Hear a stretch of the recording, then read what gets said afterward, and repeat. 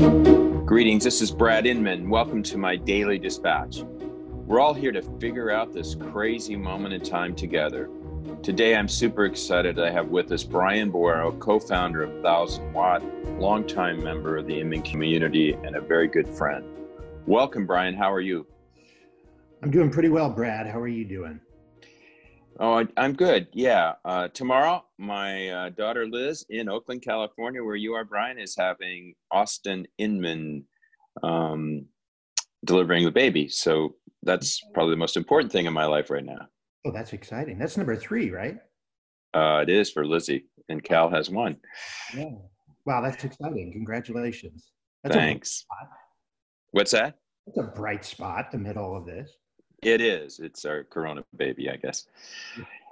Hey, Inman listeners, full disclosure, the Inman and Boero families have been friends for more than 30 years, hailing from Oakland, a city we all love. And we all love the Boeros and have so many interconnections, and it's really beautiful. You know, and in that vein, Brian, I was thinking, you know, in our lives, what are some incidents that happened that were traumatic? And I thought of the 1992 Oakland fire, where your grandfather lost his house, and we were all sitting in Oakland and struggling and trying to figure it out, and after effects. Any lessons from that apply here?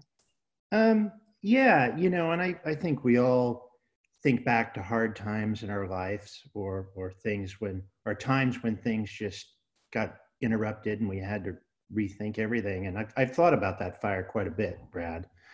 You know, 3,000 homes got lost, 26 people died. My grandparents were in their early 70s. They had lived in the same house since 1950, and it burned to the ground along with every other house on their street. And you lived on that street too, Brad, at the time or thereafter, right? And yeah, nearby, Lower Rockridge, and they were all on Upper Rockridge. Yeah, and I'll tell you, they had to start from scratch. So they were among the first people to start rebuilding at that age, and they focused on what needed to be done. They didn't mourn the loss of the house more than a day, and they got to it, and they rebuilt, and they lived another 15 years. Yeah, I think I wrote a story at the time. Your grandfather put a note in his neighbor's mailbox. The only thing standing, as you recall, were some mailboxes and some Weber grills all over the hillside. But I think he put a note in the neighbor's house saying, "Let's get on with it," or something. Let's rebuild. Yeah. You do what needs to be done. Yeah. Well, I love that Boero spirit. Brian, let's segue now into the real estate lens that we all look through related to all these events. Let's start with what you're hearing from your clients, and your client base is amazingly diverse, so representative of the different facets of the industry, from tech startups to small brokers, medium-sized brokers, big broker owners, and franchises. But let's do one at a time. What are you hearing from the tech startups? Are they already struggling? Scrambling, pivoting? What are they telling you? Well, they're acting. And, you know, I don't know if they're struggling yet. I think they realize that it's going to become a lot more difficult to navigate the coming months and weeks, but they are acting. And I think that's one of the, I think that's part of the culture of being an entrepreneur and running a startup. Something I've never done is speed and decisiveness. And we're seeing our clients do that. And, you know, those that act quick, act decisively, even though they're going to have to do, in many cases, very painful things, are those that are kind of going to come out the other side of this. And there will be another side to this. So I wouldn't say scrambling or struggling or panicking, just acting. That's good. Let me ask you, many of them are focused on leads. That's kind of paralyzed right now, right? Or maybe not. I guess there's people out there searching for houses and they need help. And any insight on that? Yeah, I mean, it's funny. In addition to my day job, my wife is an agent, and in both my work and in my personal life, it's evident that the desire to own a home is almost indestructible. So not only are we hearing from clients that there's still inquiries volume, traffic. But just here in the San Francisco Bay Area, as ill-advised as it may be right now, people are clamoring to see homes and to get into contract, and agents are having to tell them no. So it's a positive sign.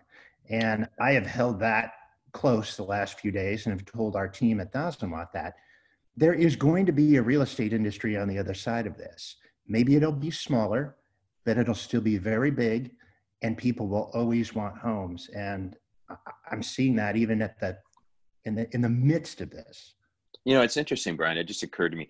I've been eating comfort food from the Midwest the last 2 weeks. Peanut butter and jelly sandwiches and macaroni, none of which I should be doing. But it occurs to me that home is kind of in that whole bailiwick. You know, it is true. You know, the ultimate comfort food is our homes. It is. And, you know, it's funny. I was on a call with our team, or a group of us, I think yesterday, and you just look at, we're all in these Zoom meetings now, and everybody's sitting in their home. And I said, look at where we are right now. Look at each other. We're all sitting in our homes, and we're sheltering in our homes. And here we feel safe. That urge and that feeling isn't going away. Might be reinforced, right? It might be more powerful. Absolutely right. It may be reinforced. So our desire for shelter and real estate and home and ownership, it's taken a pause, but it's not going to be diminished. There you go. Let's move to the next group. You deal with small, medium-sized broker owners who, going into this, despite a really good real estate market, many of them were struggling. And now this is like, blow to the head. What are they telling you, and how are they doing? Well, yeah, you're right. I mean, we all know the trajectory of brokerage is not exactly rosy in terms of profitability to begin with. This is yet one more stressor on top of all of that. We tend to work with companies that are strong and have good cultures and solid operations. So, you know, they're otherwise they couldn't afford you, Brian. Yeah, I'm kidding. Yeah, that's probably true, Brad. But you know, they're retrenching. They're making the cuts they need to make. They're hoarding cash. They're doing what every business person is doing, what you're doing, what I'm doing. And I know that most of them are going to come out the other end. And in fact, we wrote about this earlier this week. We had done this big, you know, marketing campaign and branding project for this big brokerage down in Louisiana. And we had everything teed up, and then, you know, it all kind of got just stopped by the virus. And the leadership of that company said, you know what people need more than ever right now is some sign of hope and sign that there's going to be an end to this. And so they released their campaign and their rebrand. And I'll tell you, their agents, it was like handing somebody a glass of water in the desert just to see something positive. So we've been encouraging our clients to be present, to speak to your agents, to talk to them about what comes next, because there will be a next, because you will never have their attention like you have it now. And what you say as a broker owner, or for that matter, anybody who runs any type of company, I think is going to stick with your people for a long, long time. So be really thoughtful about what you say and do right now. Yeah, it's interesting. We have some pious readers who tell us our posting of, send us a picture of your QB, your quarantine buddy, or send us a picture of your home office. And they said, oh, you got to be more serious. And I go, oh, give me a break. Our community is vibrant, colorful, interesting. They love to participate, and they're sitting at home. Yeah. And that stuff is read and consumed and loved. And what I loved is even the big shots posted pictures of their dogs, not just the everyday colorful realtor. Yeah. But I'm with you. You gotta put yourself out there without being stupid. I think. Yeah. The balance. Well, speaking about agents, I think this is always true. And I think it's why things like coaching and events are a big deal in real estate, is because being an agent is oftentimes a lonely and solitary business. You're on your own, hustling. You get out of bed in the morning, not knowing if you're going to make any money or not. And right now, you're extremely isolated and alone as a real estate agent. So those people need support in any way that it comes, whether it's their leaders talking to them about what comes after, whether it's being amused by funny pictures. I think that's important right now. Yeah, they deserve all the support they can get. We had a story today. It looks like good news. You know, independent contractors could never file for unemployment. And it looks like, which I was so happy to hear, because some people will just see their income collapse. So we'll see how that all turns out. Let's move to the big brokers, the big broker clients. Is there any difference between them and the small, more agile indie brokers that you deal with, or is it about the same story picture? It's about the same story. I think that the small brokerage, and this is an advantage of the small brokerage at any time, is that they have it's easier to exercise leadership across a company that's 50 agents rather than 2,000. So I think culture is a real strength that the smaller brokerage can play upon right now. People always talk about that, and it's just kind of thrown out there as a platitude, but it basically means leadership, and that's the small broker opportunity. Big brokers, they have more fat to cut even now after they've been cutting for a long time. So we see a lot of our big broker clients just going through their expenses with a fine-tooth comb. There's still a lot of flab. Yeah, it does look like their biggest expense they might be able to dispense with here soon, which is their commercial office space when they figure out how great it is to work from home. Yeah, for sure. I mean, it's funny. I remember during the 2008 crash, that became very in vogue with brokers. We're going to, reduce our footprint. We're going to go to these cafe offices, drop in things, and some brokers did it and never really worked. And here we are again talking about brokers cutting their leases. And I think it's kind of forcing the issue right now. The cutbacks, this is what we hate to see, managers and, the cutting of people and personnel. Yeah. Everyone's contending with this challenge. Compass comes out with the cutbacks and they get kind of raked over the coals, but it didn't take long for Realogy today to announce it. They put a good spin on it, cutting executive pay, but it looks to me like some other people lost their jobs.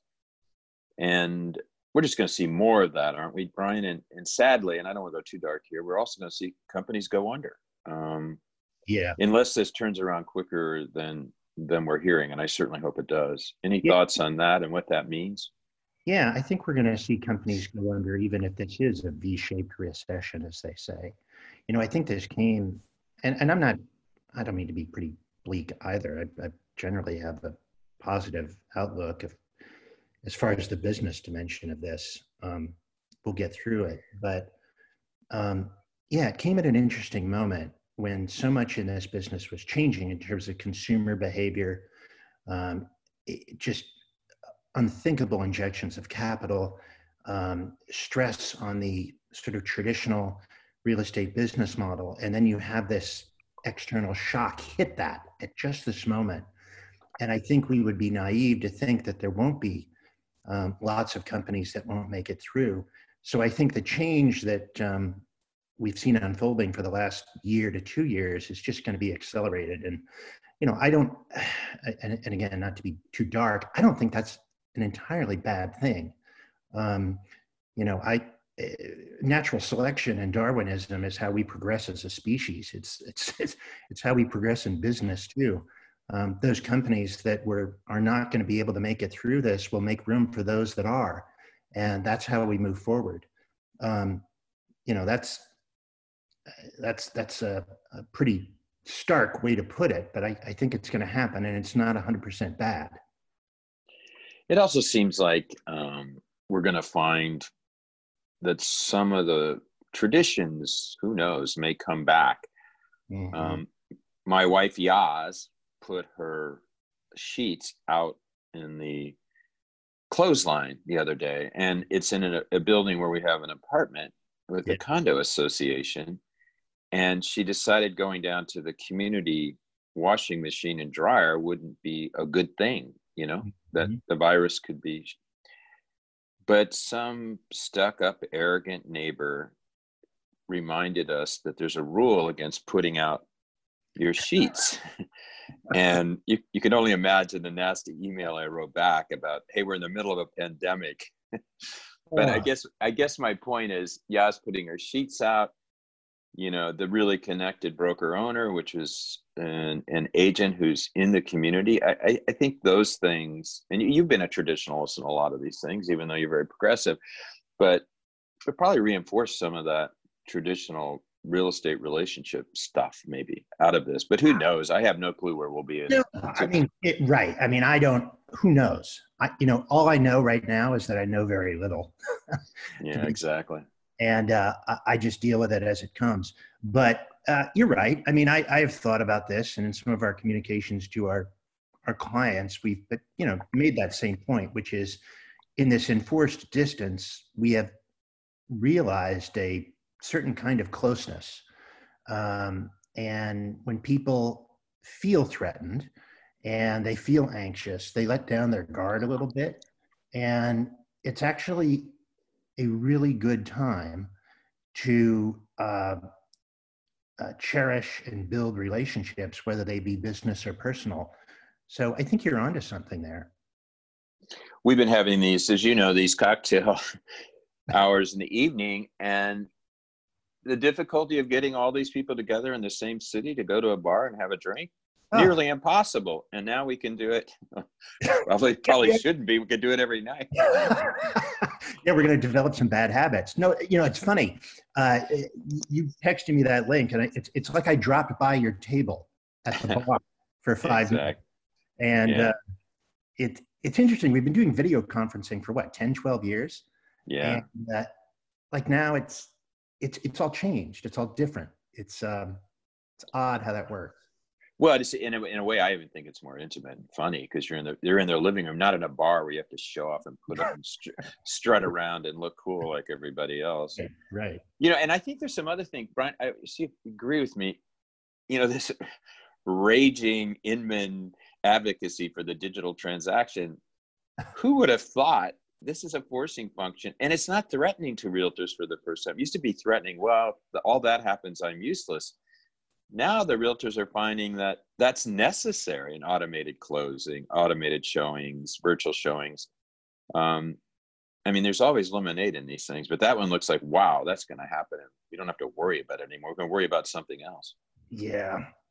I think you're right. And like I said earlier, I think this in some ways is going to be an accelerant for some of these things, whether it be virtual transactions or appraisals or tours or, consolidation in the industry. I think this is going to shake a lot of things loose and move them forward.